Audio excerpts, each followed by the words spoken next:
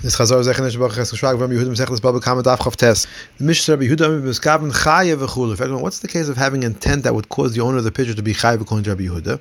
Rabbi said the cases where he intended to take the pitcher down from his shoulder and he tripped and smashed the pitcher against the wall, and tripping is considered to be negligent, and we therefore make him Chayev.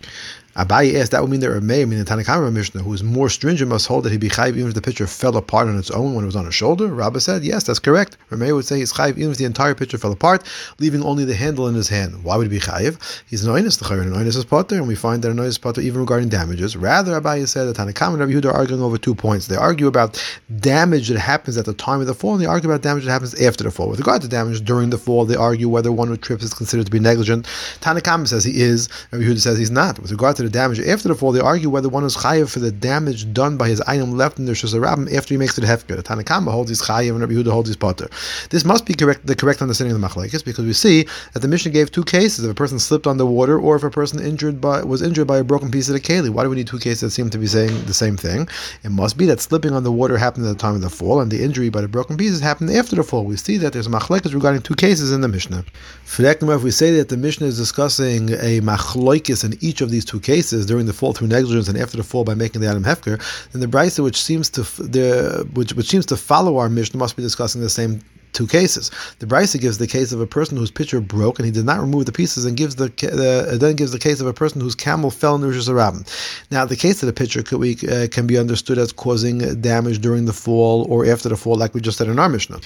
However, the case of the camel can only be understood as causing damage after the fall. He makes the animal hefker after the fall. But how can it be understood as a case of damaging during the fall? If the animal trips, that would not make the person considered to be as negligent. Rav Acha said the case would be where the owner led the camel down a path that was covered with water and cannot be seen because of the water. In that case, if the animal trips, Rav Meir and the Rabbanan in the brisa would argue whether the owner is considered to be negligent for leading him down that path. If there's another path he could have gone down, he's clearly negligent. If there's no other path, then he's clearly an oinus. Mar said the case must be where the owner tripped and the camel then tripped over him.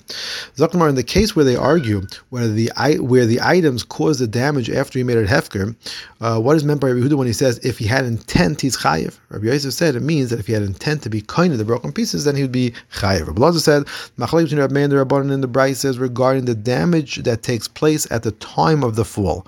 In fact, this suggests that they agree regarding damage that takes place after the fall. And now it can't be said that they would both agree they'd be potter after the fall, because the brisa seems to clearly say that Rabbi Meir says that he would be chayiv in that case. It also can't be said that they would both agree that he would be chayiv, because the Rabbanan seem to clearly say that he would be potter. Rather, Rabbi Lazar must mean that they even argue regarding damage that happens at the time of the fall, and he was teaching us, like Abaye said, that they argue regarding both cases. Rabbi Yechon said they only argue regarding damage that happens after the fall. In fact, this would suggest that he holds that they agree regarding damage that takes place at the time of the fall. It can't be said that they both agree that he be potter, because Rabbi Yechon later says that Rabbi Meir holds that a person who trips is considered to be negligent, which would mean that he would say the person is chayiv. It also can't say that all would agree that the person would be chayiv, because Rabbi Yechon seems to also say that the Rabbanan would say that tripping is not considered to be negligent, which would mean they would hold the person as potter. Rabbi Yechon means to teach us that a person who makes the item hefker is only potter according to the Rabbanan in a case like this where he tripped and is therefore an oinus. However, in all other cases, he would be chayiv. Gemara said we have learned regarding an item left in the Rishus Rabbim which the owner made hefker. There's machlokes between Rabbi Lazar and Rabbi Yechon. One says he's chayiv, the other says he's potter. In fact, maybe we should say that the view that says he is chayiv follows Rabbi Meir, and the view that says he's potter follows Rabbanan. Gemara says not everyone would agree that according to Rabbi Meir the person is chayiv. However, there can be a machlokes as to what the Rabbanan would hold. Simply, we can say that the person was potter. We can also say that they only say the person is potter when he tripped and is therefore an oinus. But in this case where he didn't trip, they may agree that he is chayiv.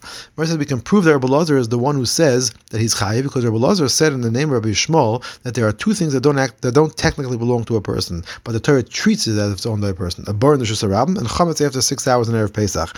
We see that he holds that a bar that is hefker is still considered owned by the person, and that's why he would be chayiv. In fact, we find that Rabbi Lazar says exactly the opposite. A Mishnah says if someone moves around animal waste in the Rishus Rabbim and it does damage, he's chayiv. Rabbi Lazar says he's only chayiv if he intended to be kind the waste, but if he did not, he's potter.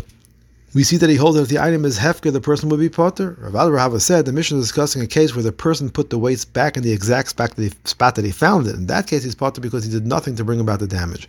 Ravina said this case would be analogous to a case of where someone found an open bar, covered it, and then uncovered it again, in which case he would be potter because he did not create the bar that did the damage. Mazuta, the son of Mari, said to him, the cases are not the same. When he moves the waste, he has totally removed the bar from that the first person put down. When he covers and uncovers a bar, he does not remove the bar that the person set down. Rather, if you want to have an analogous case, it would be a case where someone found the bar, filled it up with dirt to make it no more bar, and then dug it up again, in which case it would definitely be the second person who's chayav.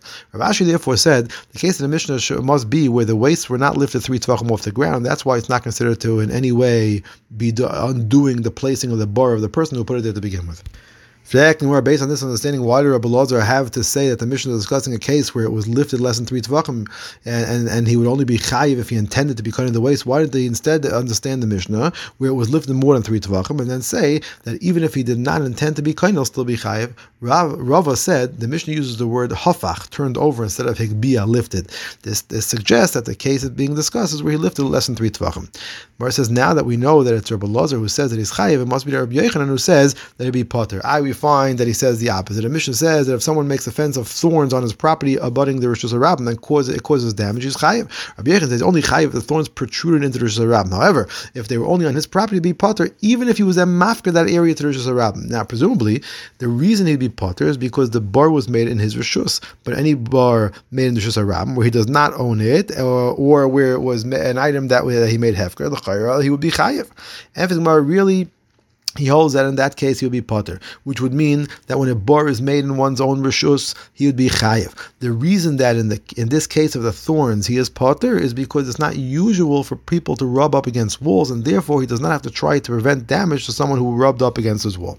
Second, we find that he says the opposite. We know Rabbi Yochanan always follows an anonymous Mishnah, and there's an anonymous Mishnah that says that if a person digs a bar in the Rishus HaRabim and it causes damage, he'd be chayiv. Rather, you must say Rabbi Yochanan holds that a bar of hefker is chayiv. That would mean Rabbi Elazar says he's potter, and we have just said that he said in the name of Rabbi Shmuel that a bar of hefker is considered to be owned by the person, and he would be chayiv. Mar says that's the view of his Rabbi Shmuel. However, Rabbi Elazar himself holds that he actually would be potter.